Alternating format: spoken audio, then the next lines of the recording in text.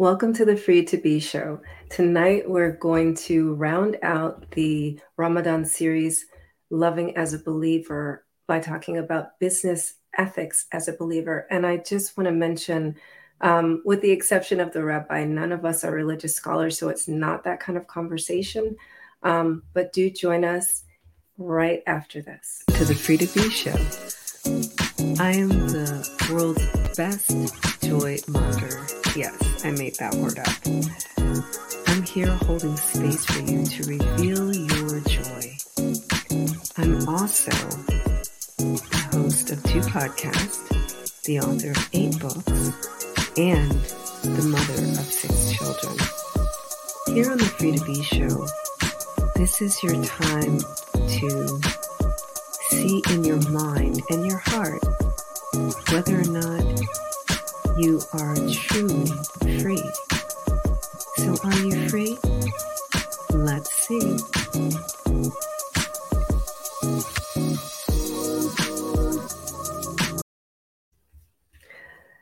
And now I get to introduce my beautiful guest. So they have their own podcast called The Rabbi and the Shrink. And so I'm going to introduce, is it The Rabbi and the Shrink? I'm going to introduce the rabbi first. Welcome, Jonathan Golson. And then the Shrink. Good evening, Dr. Gorey. Good evening. Hi, Rabbi. Good evening. You know, when it's so funny, when I was creating the text for this show, I kept wanting to say the Shrink and the Rabbi, like and then I was thinking, no, they must have done it alphabetically, so it must be the Rabbi and the Shrink. It just sounded funnier and better. It's my show. It's a Dr. Red Shoe podcast, but it just sounds funnier, the Rabbi and the Shrink. So, yeah, I love it that way. So, I know that is your background in both cases. So I'm just going to quickly mention that Rabbi Jonathan Golson is the director of Ethical Imperatives, LLC, and he works with business leaders to build a culture of ethics. And he's also a TEDx speaker. And similarly, Dr. Gorey is a seasoned consulting clinical psychologist, and leaders and teams in business also and military organizations rely on her humor and wisdom. And so with that, let's just dive in. Before we went live, I was mentioning briefly, there's a tie between all of our books, where the laws were first shared, in the Torah, and then the Bible, and then the Quran. And that's where that is a foundational groundwork for what we do now. But how are you seeing that show up in our lives today? Doctor, you want to start? I think more than ever, faith is something that is a blessing. I think many people are struggling with their faith. They've been disconnected with this pandemic from the community aspects of many of their faiths, not being able to meet. And so that has often been the thread that kept people in with the faith. And I think people are rediscovering what do they believe in, and they're rediscovering what is their community. So we'll address that issue as well in terms of ethics. If you're disconnected from a sense of belonging, it's easier to misbehave. Rabbi, what do you think? You always have an opinion. It's been a really significant change in our lives in so many ways, as we all know. And there's a benefit to that, because one of the greatest dangers we face as human beings is complacency. We get into ruts, we get into routines, and routines are good as far as they go until they start to stifle our creativity, and we develop habits. We can become calcified in our actions and in our thinking. And so we've had to recalibrate. One of the observations I made early on is that in according to Jewish law, there is a separation between husband and wife during the woman's cycle, wife's cycle. And it has a psychological benefit that husband and wife have to relate to each other without physical contact for a couple of weeks. And that forces us to be aware of how we have to work on ourselves in the context of that relationship. That distance actually ends up bringing us closer together. And it seems to me that for a while, the whole world was in that state of distance. And we had to find ways of coming together again, which that same technology that sort of distanced us to begin with now became the means of bringing us together again. So I saw something very providential in that. And on a personal note, it really led me to 3 different business partners that I probably never would have met, much less gone into business with, had this COVID reality not forced us to reevaluate our lives. Wow. Yeah, that's really interesting and significant. And I'm also wondering, like, similarly, going back to the relationship between the husband and the wife, have you seen more or less discord as they had to sort out that separation within the home? Maybe the doctor's more prepared to talk about that, but I think in the beginning there was a lot of strain. I think over time we found ways of sort of equalizing. Doctor, what do you think? I think the people who had the strength and the love and the skill to redo themselves and get closer have. And many people who are already facing crisis, they lost this infrastructure of work and of faith and community and everything else. And it's been, unfortunately, a time of great increase in conflict and even domestic violence. So that's not so good. Returning now to community, people then have to find a way to keep whatever changes they made that were positive and bring them to the future and heal any negative incidents and changes and bring that to the future. Whatever the future is, we have to adjust day by day, week by week. Yeah, that's a good point. It's always an adjustment, right? And it's do it right. If you do it right, and it's an opportunity for healing too, and in both your responses, I'm seeing just the opportunity that it created for being creative with community now. In the beginning, when you're talking about misbehaving, we saw when people misbehave, it seemed to be swat down really quickly, like in May of 2020, after the death of George Floyd, it seemed like that one bad action brought a lot of communities together, and then people were moving towards a lot of understanding, and then that translated into businesses and organizations. They wanted to address, they're like, wait, what are we doing in our organizations regarding diversity, equity, and inclusion, and where can we be better, and where can we do better? So what consultations have come through that you've seen with the organizations you were working with at that time?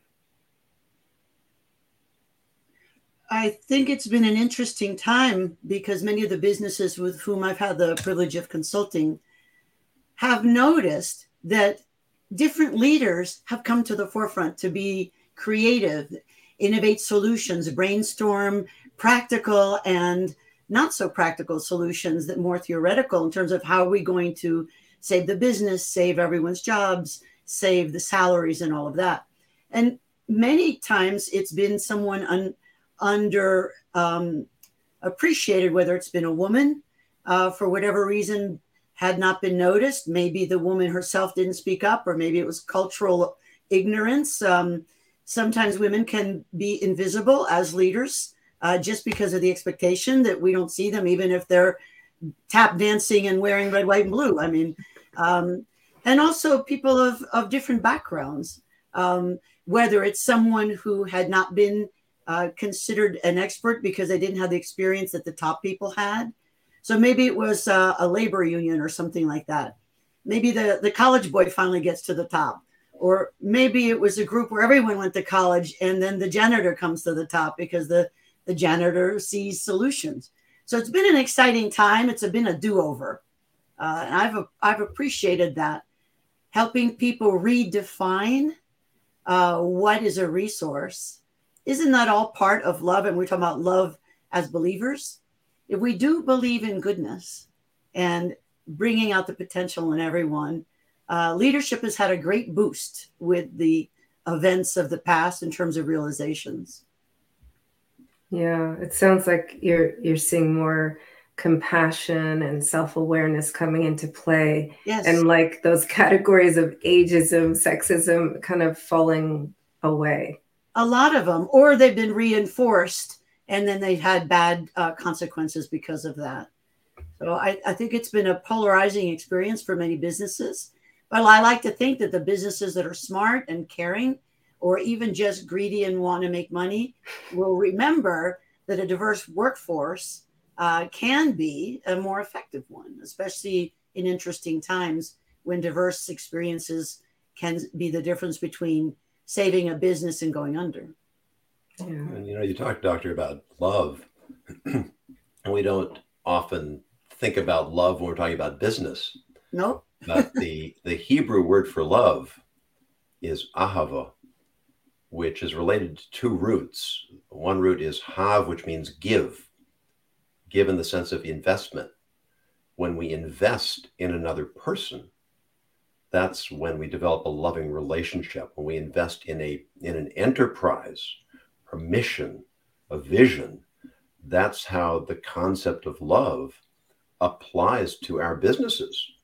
To have the passion for what I'm doing. It's not just, I'm not just punching a clock. Does anybody do that anymore? I'm not just showing up to get a paycheck. I'm really invested in what I am accomplishing and what I'm contributing. And that's where diversity really plays a role, because the other root of love is the word lahava, which means flame. So what does love and flame have to do with each other? Well, the shape of a flame is that it's broad at the base and it tapers to a point. So people can be very different from one another, right? It's why opposites attract, because the best partnerships are people who are different from one another, but they're unified by a common purpose. And when people come together in pursuit of common purpose, what today we call alignment, it's a new name for an old concept. We're complementing one another. Somebody said if two partners are good at the same thing, then one of them is unnecessary. That's what diversity is really all about. And if we have that sense of it, rather than just checking boxes, which is what sometimes happens, then it really becomes something that is beneficial for all of us together. So from, I guess, a spiritual perspective, we've all brought more love and compassion to our organizations. Is that what you're saying overall? That's the opportunity here. Well, that's the opportunity. Yeah. There's a famous road that's paved with good intentions. And, as the doctor said, sometimes there's a polarizing effect when good ideas are not implemented in a wise way. And that is something that I think we have seen a lot of polarization in our society. And that's something we can't just vilify people. We have to understand one another. I have to understand you. You have to understand me. And it's an individual and a collective relationship, because we're sharing a country, we're sharing a planet. We figure out how to get along because otherwise we're all going down. Yeah. And speaking of the planet, it was just Earth Day, right? So let's talk more about now that we're going back to work. There are a fair amount of organizations that are having work in person or offering hybrid opportunities. So what can we do now to bring more love to what we're doing? Because I know human beings and Dr. Retchu, you can help me with this, seem to be creatures of habit, right? So now that we're going back to work, we can go back to normal, but normal is not normal anymore. So how can we incorporate love into our new normal? I think love is part of any, and I don't love the term new normal anyway, because I think it's just the new way or the new wonderfulness or whatever we call it. I've never thought normal was a great word. Because what is normal? I don't think any of the three of us are normal. Yeah, no, I don't like that word personally. I don't know. I think it's kind of a low expectation, don't you, Rabbi? Normal. Kind of like average. Yeah, I mean, it's like, not so good. I see a lot of exciting things. I see talk about love. So love starts with love for yourself, right? And love of God, or if you don't believe in God, love in humanity, the agape. I think YouTubes and podcasts, there's so much online that we can learn about ourselves. And one way we show love is by learning more. We think about things, we examine our feelings, we examine events, we talk about them, we get close to people, we trust people. And I have this theory that whether it's a child or a business, that there's 4 tasks we need in order to bring more love. And so we have to work and play in whatever balance makes sense. It's two continuum. Work and play in a way that makes sense for the moment, and then giving and receiving. And if I'm just giving or if I'm just receiving, it doesn't add to the love. So if I manage those two continua well, then it increases the amount of love that I give to the humanity or myself, and that I can also access. Same with a business. So many businesses have been working on that. You'll notice that many of them have a Zoom meeting or whatever, and they talk about, hey, what'd you do for fun? So work and play, giving and receiving. Rabbi and I had a great discussion the other day that many people are really great at giving, but they're totally not good at receiving. And yet, and actually, Rabbi, I'll let you speak to that because I like the way you addressed that. Can you speak to that, the giving and receiving? I loved your take on it. Well, yeah, I mean, you teed it up for me so nicely. Well, thank you. And it goes back to this idea that the root of love is giving. And we're taught from the time we're very small children that it's better to give than to receive. We don't always believe it, but we're certainly taught it. And in fact, it is true. And certainly from the faith point of view, God is the ultimate giver, and we are the ultimate receivers. So it's clear that God loves us. How do we show our love for him? By giving to others. We give to God by giving to others. So if giving is the greatest gift, what is the greatest gift you can give another person is the opportunity to give to you. And, I grew up with a father who grew up in the Depression, and things were very tough. And he worked very hard, and he became a successful businessman. And he was almost incapable of taking,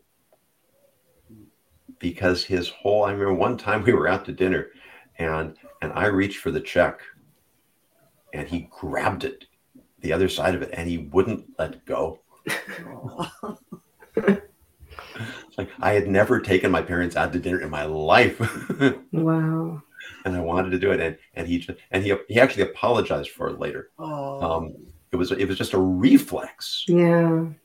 And it's we can't live together in a way that's healthy if we don't take, because if I'm not taking, I'm not letting you give. Right. And in a business context, that means that a good boss, a good employer, a good manager has to, we use this term empowerment, giving authority to employees to make their own decisions, to take responsibility for what they do, to not feel like they're cogs in a machine, but they are actually active contributors whose decisions and ideas matter. I mean, if you create a business like that, you have an enterprise that's just going to be a dynamo. everybody's going to be excited. They're going to feel they're part of the team, and they're going to like coming to work. And that's going to mean more to them than if you bump their pay up a little bit. Yeah, like overwhelmingly what I'm hearing is you want to give people ownership of their area of expertise, right? Because that's why you hired them. And the other thing I'm hearing is abundance, right? Love creates abundance, because you have to have that energetic circle of reciprocity, Yes. the giving and the receiving. And people are not great receivers because of the conditioning, and we have it in all of our faiths. Like that example that you gave with your father. Oh my gosh. When I go out with my girlfriends, especially from the Middle East and North Africa, like I think I had to trick one time in order to pay the bill. It's like that.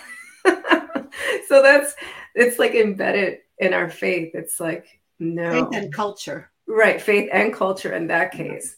But in order for businesses to truly grow and expand and be abundant, we have to let that go. We have to, give up a little bit. You hire someone and they're an expert in something, give them ownership, empower them in that, and allow yourself to receive their expertise. I learned something from a group of kids who were on their way to jail. And there was a special program with the shrink to see if they could get away from jail. And there was one guy who was like a gang leader. And he taught the whole group something I will never forget. We were talking about why people don't contribute, why people don't follow the rules. What does it take to work with a society that you feel has not done anything for you? All of that kind of stuff. He told us all to just shut up. And he got a table together. He had us all put a table together. I didn't say he had finesse. He just had wisdom. And put the table together and had everyone sit down. And then they removed two chairs, and there were two people without a chair. And then he said, now, this is about belonging. What do we do? Because power is about making sure everyone has a seat at the power table. And I thought, he was only 15 years old. I thought, how brilliant is that? And so he came up with solutions for how do you make it so that the two people without chairs can sit. And there wasn't one right solution. Everyone brainstormed. And in doing that, he showed us something that I do with corporations when I work with them. This juvenile delinquent gang leader who taught me something I will remember, and as long as I have a memory. See, and that's the power of expertise, right? Yeah. How can he be a gang leader? Yes. Because he had that skill. He understood leadership at a basic level. He understood loyalty and belonging at a very basic level. And he taught us all. He shut us all up. Literally. Literally. Yeah. Talking. Okay. Yeah. And that's a good point too, because sometimes we use too many words and it's really simple, right? When you just come from a pure place of love. And even though he was a gang leader, he was 15, right? So he still had the purity of a child, I would say. I didn't meet him. What is a gang leader but someone who loves his gang? Yeah. He was leading them like a papa in many ways. Now he was not the healthiest of papas, but he was doing his best to make things work well. Yeah. This goes really deep.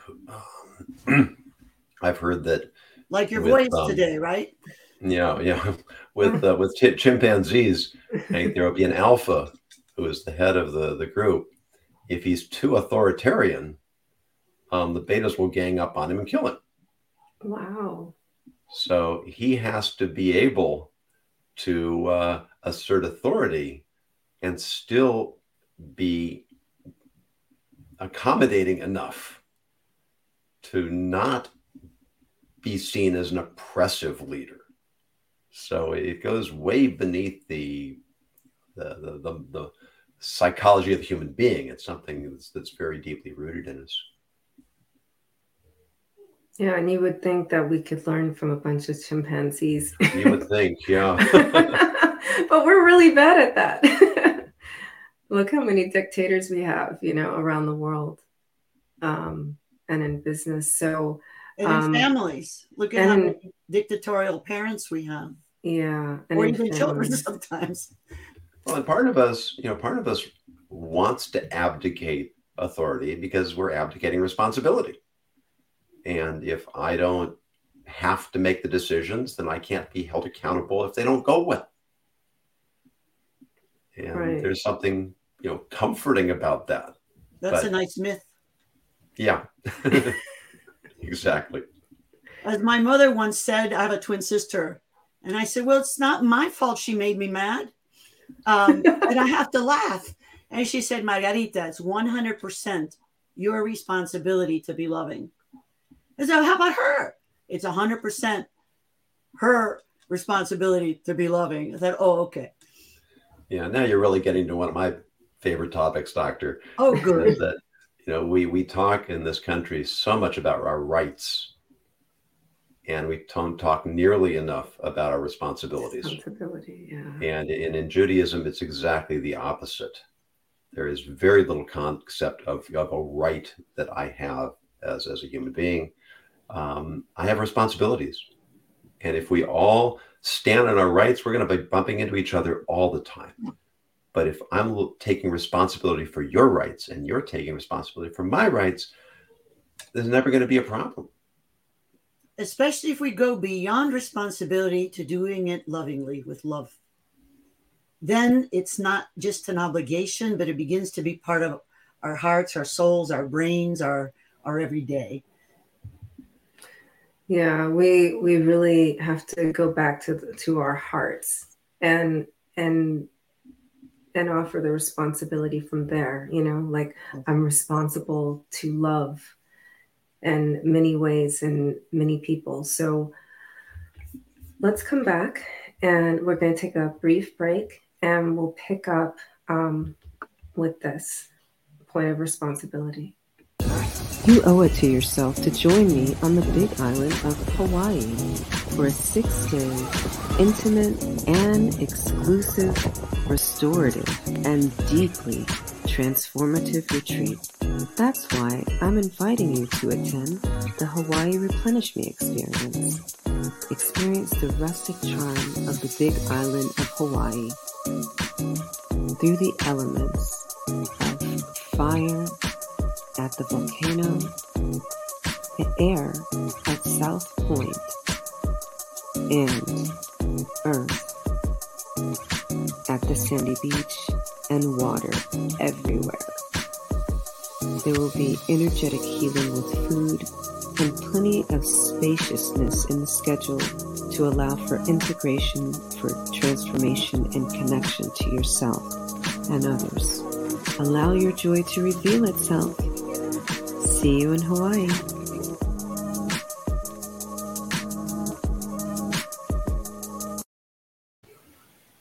So we have a responsibility to do cartwheels to show our effervescence. Those were some good cartwheels. Thank you. I told you that on your show, right? I was like, I do cartwheels. So. Yeah. And so the viewers don't necessarily try this at home. Right. Disclaimer. After we talked, I went out. I can still do one too. I don't know how good it looks, but it was a cartwheel. But it's a good practice, right?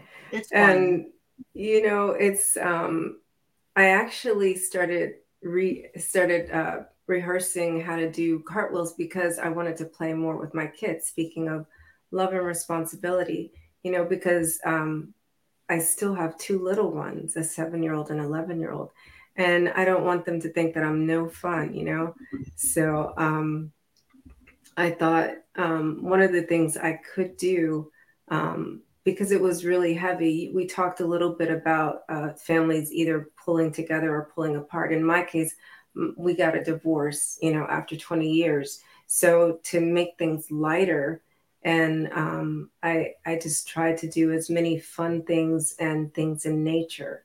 And then allow the little ones to have responsibility, but not in the way where no chore chart kind of thing.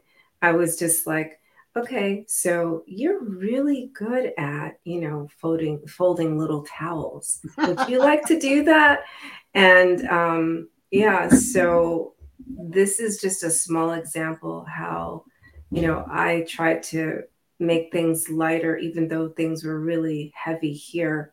But what are some other ways that we could do that, like in an organization?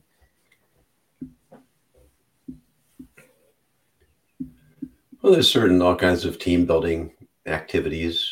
I think one of the things that you need to do is ask them what they want. If I'm the boss and I've decided that it would be really great if we all did such and such, and maybe I've scheduled it on a weekend and everybody's going to have fun. Nobody wants to give up their weekend for work, even if it's something that's recreational. And my idea of fun may not be other people's idea of fun. So, this is always in every kind of relationship. Communication solves so many problems. Ask people what they want, collect ideas, ask for suggestions, and then build it into the work week as opposed to taking it out of off time. Yeah, integration is so seamless, but we are in the habit of categorizing things, And so, like for me, with my older kids, for me, it was the chore chart, and I realized straight away that I'm not going to use a chore chart because that's going to make everyone feel like they have to, and they won't want to. And I want them to enjoy, keeping things nice. So communication, yeah, is always very important. And I guess maybe suggestion box, but I guess in a virtual environment, what would it look like? Well, a lot of times people send in ideas or discuss ideas during a Zoom meeting. I know one group that was very focused on safety, and they created a safety sheet of the day. What's wrong here? So someone wasn't wearing their PPE the right way. They were wearing the mask down here, or they were working on welding without their the helmet, or no safety glasses when they're doing this, stuff like that. With a lot of companies, they're having more fun at what was the biggest mistake we made last week and make it light. We did this, and then how do we fix it? So I think that many of the companies are rediscovering a sense of humor. Now, in defense of a chore chart, I'm just saying, some kids and some organizations need things written down because people have different learning styles. So it's not exactly whether you have a chart or not, it's how you present it. And I have faith that you could present a chore chart in the most fun way if you wanted to, because you have a fun spirit. I think that even a fun way could be dictatorial if you have a dictatorial spirit. So the structures are important, but not as important as the way we approach it and the way we follow through when it works well and when it doesn't work so well.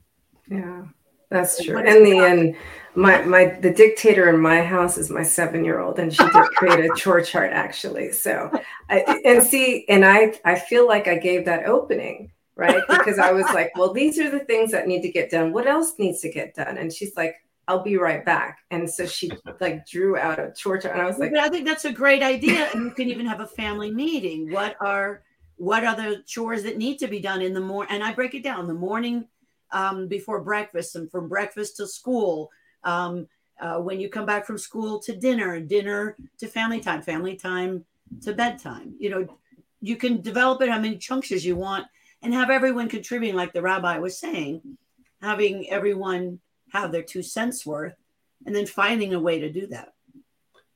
When my kids were growing up, this had a lot more to do with my wife than with me, that our kids started doing their own laundry from the time they could reach over the top of the washing machine. And that was just the expectation. You do your own laundry, you're responsible for your own clothes. And their daughter was more conscientious about it because she was more concerned with her wardrobe than the boys were.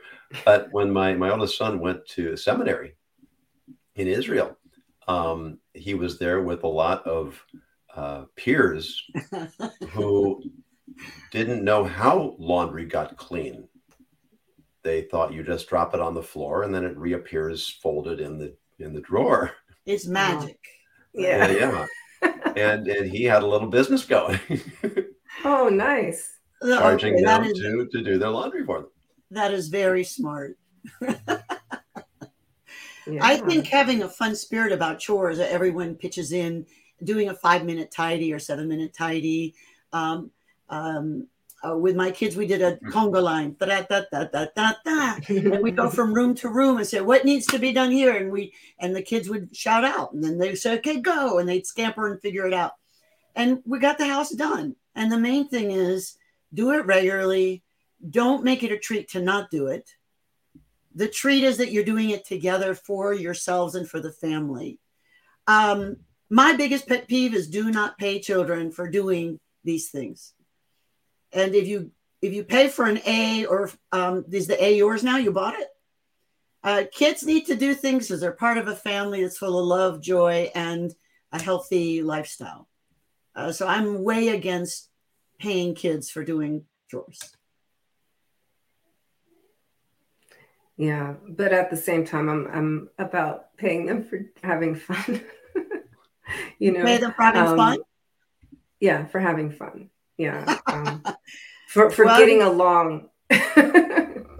No, I'm against that one, but we could talk about that more. I think we can give kids money so they can learn how to spend and save and plan. And I think that in a way, we reinforce when they get along because we're happier. We say, hey, everyone's getting along. Let's go get ice cream. That's not a payment. That's a celebration. So maybe I'm mincing words. Rabbi, I'm pretty good at that, right? And so maybe that's a payment. I don't know, but I'm gonna stick to saying it's not. That's my delusion anyway. No, it's a celebration. It's actually it's really complicated, and I've never really worked this one out, having raised four children to adulthood. The difference between when does it stop being a reward and start becoming a bribe?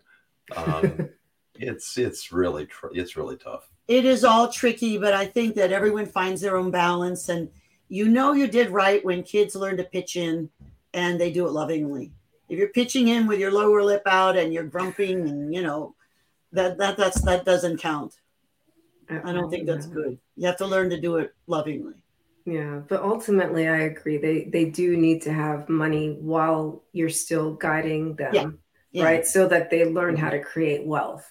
Yes. So we can all agree on that. Yeah, and whatever money they get, I think some of it needs to go for God or community for those who don't believe in God. I do believe in giving in that way. Some money for me, some money for them, and some money for my future, put some in savings. And I think that's the same thing with businesses. We teach people how to look at resources and how do you allocate them. Isn't that one of the ways we show love in business or in a family? What are the resources and how do we allocate them effectively?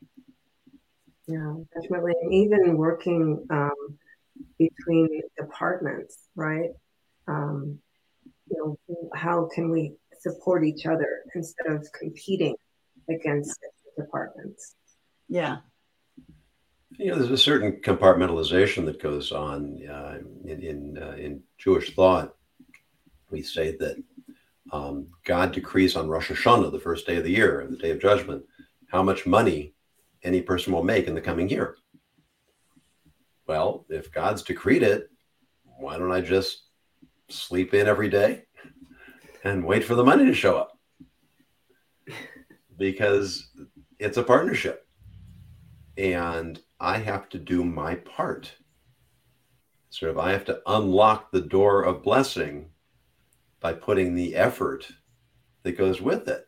And so when you get into the philosophy of this, it's really naughty that on the one hand, I'm working in my job. And on the other hand, the work I'm doing has absolutely nothing to do with the income that's coming in. Well, from a human, secular, logical approach, it just doesn't work. It just doesn't make sense. Right? But there's an underlying mechanism that is operating at a different level of reality. And so on the one hand, I am completely responsible for the effort I put in. On another level, I have no responsibility for the outcome that actually accrues from my efforts. So it's like we have to be a certain way, right? Because everything's already been decreed divinely. So we do have to give up, and we do have to show up in love, and we do have to be open to receiving. And each of our actions and the things that we say, they co-create with the divine, our world. And so we're contributing to that energetic circle of reciprocity by showing up. That's our responsibility. But if we don't show up, we shouldn't expect anything. I like the way you said that. Yeah, an energetic circle of reciprocity is a beautiful, beautiful way of phrasing. Co-creating. That's a beautiful phrase. That's a mean waiting to happen. That's beautiful. It's interesting. During COVID or the Rona, one of the things that I've noticed with many of our colleagues who are entrepreneurs is they've gotten into the habit of when they finally made enough money to pay for their bills, they would then let down their efforts some, okay. And so whether it's the first week, second week, third week, fourth week of the month, whatever, doesn't matter. They would let it down and not be thinking for the future, because in the present they were so stressed out. And then it's kind of like the rabbi that, so I can just go to bed now, right? And the whole point is no. Even if you have enough money, you can then now make more money for others or create the energy for others or for your future. So then you can do more with others or for others in the future. And that's hard to wrap your head around when you're exhausted. And I think that love certainly feeds an exhausted soul. So when we see ourselves or others that are exhausted, I think it's a good time to be loving and doing what Gary Chapman, I think it was, with the 5 love languages, that you give love in the way the other person would experience it the most impactfully. And that's not an easy thing to do. Yeah, it's not.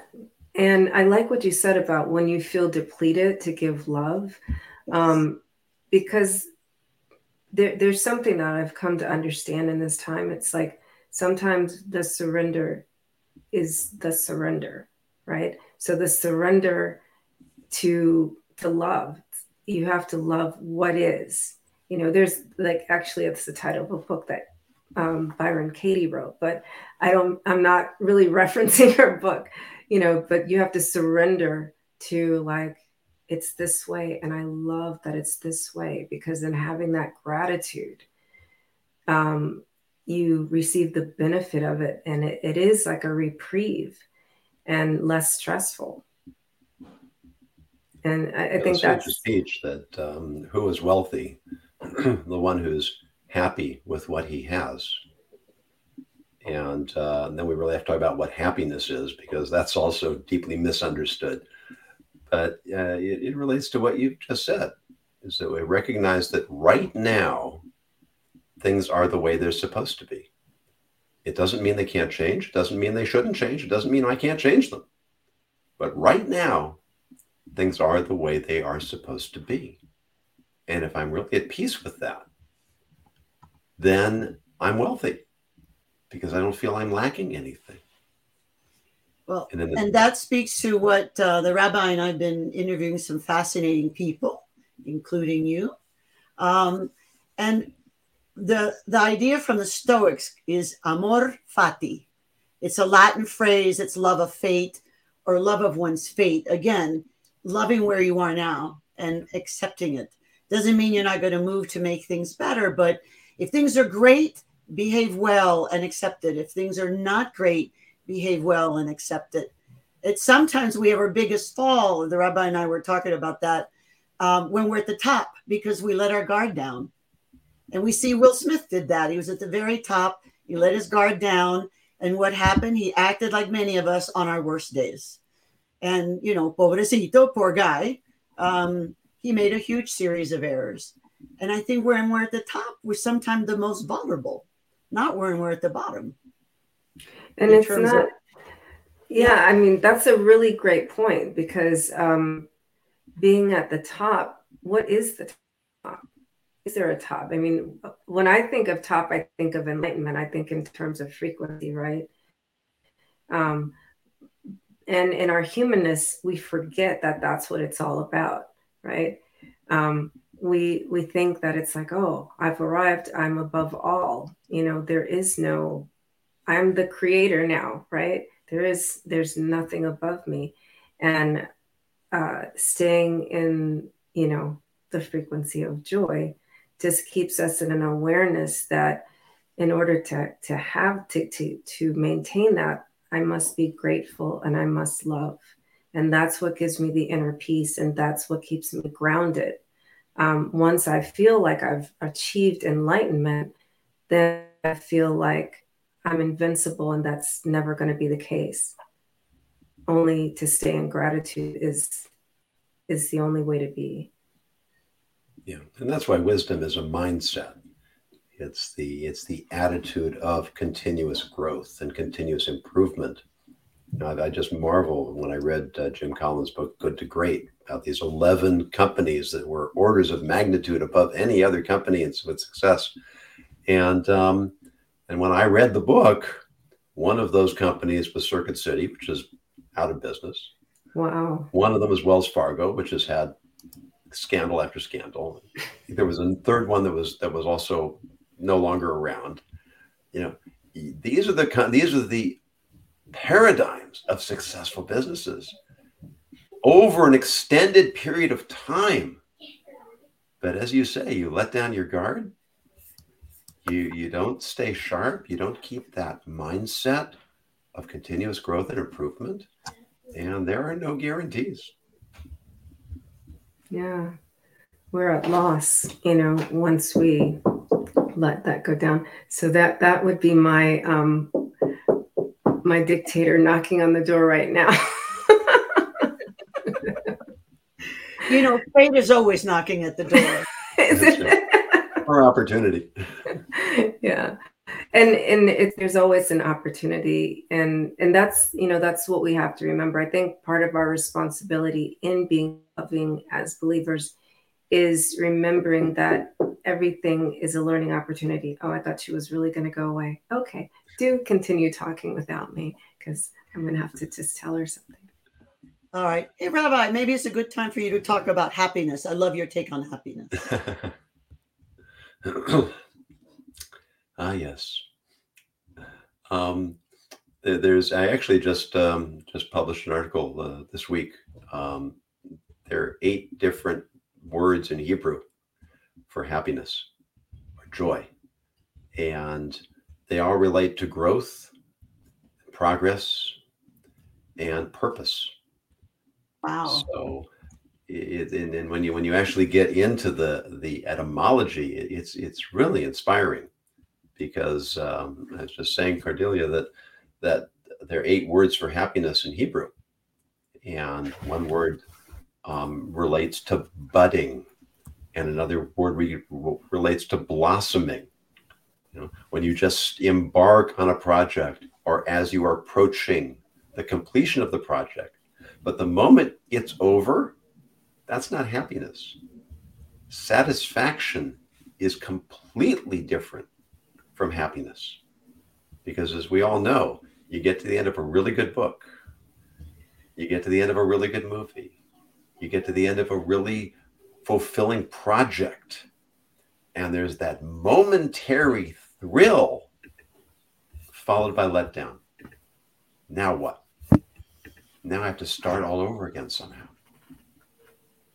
And so having short-term goals that lead to continuous long-term goals is really the key to happiness. We should never want to be satisfied. It's like when you sit down to a meal, if you haven't eaten in 2 days, you wolf down the food, you don't taste anything. If you just finished a meal, you're not the least bit interested. So you have to be a little bit hungry, but not too hungry.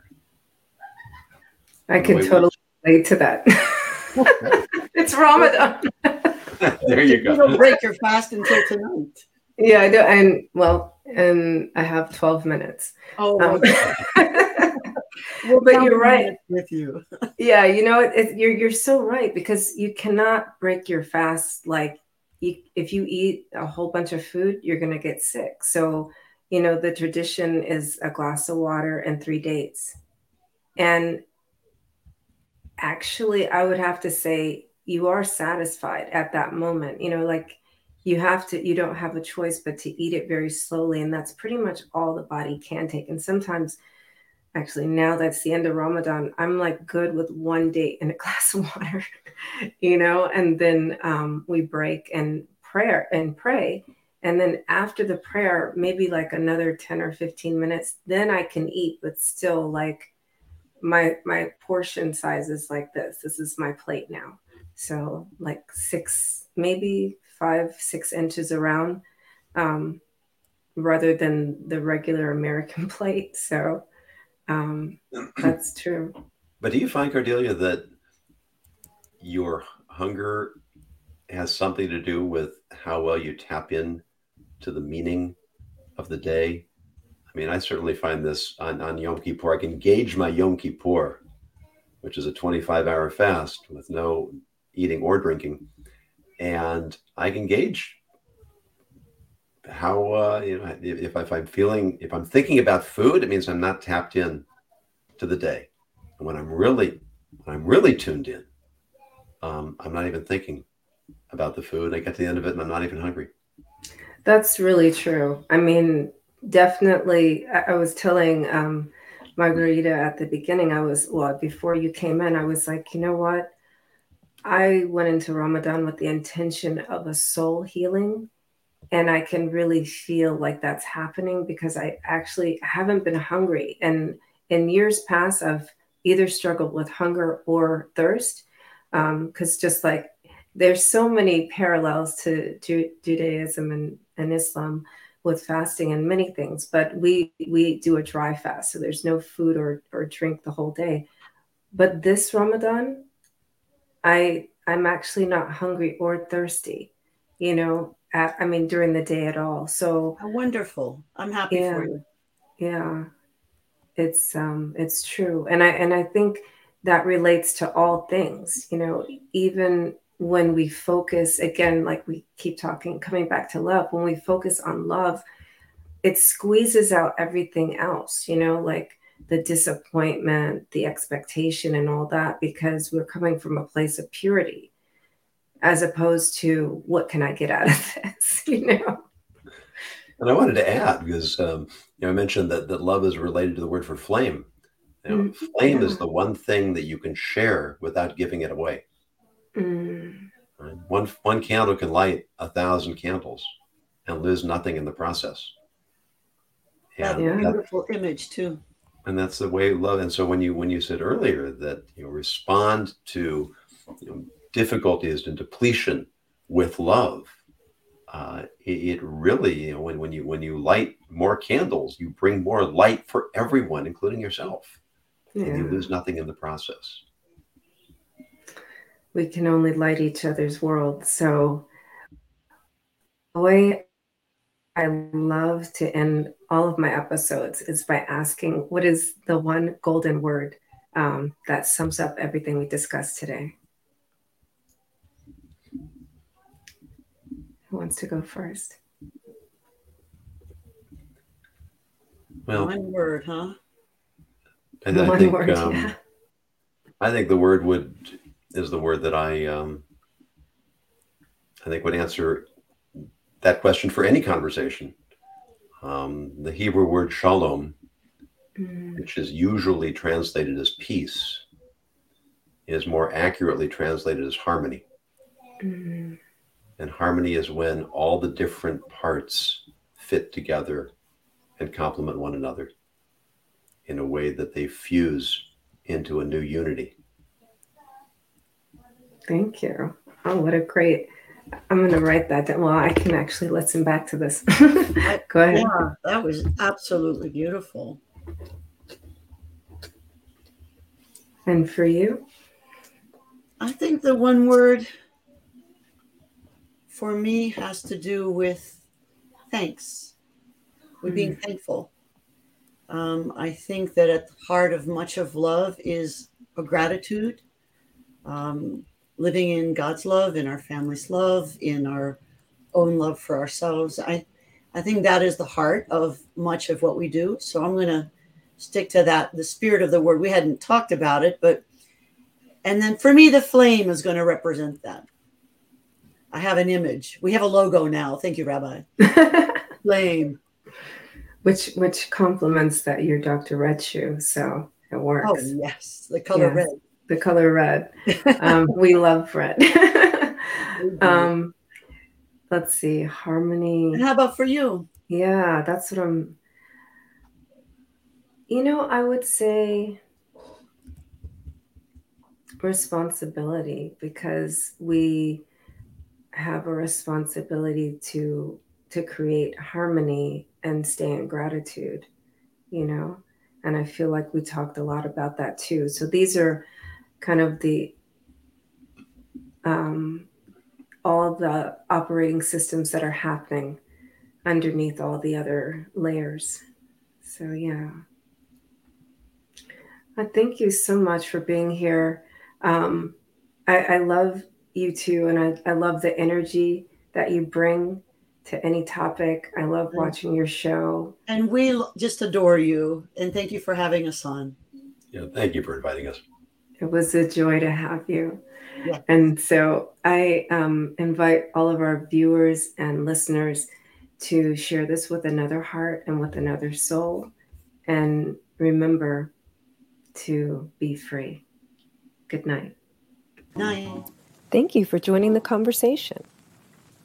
Now, take the time to reflect, introspect, and implement at least one action. Be in your body, be in your soul, be in your spirit. Be free. Until next week.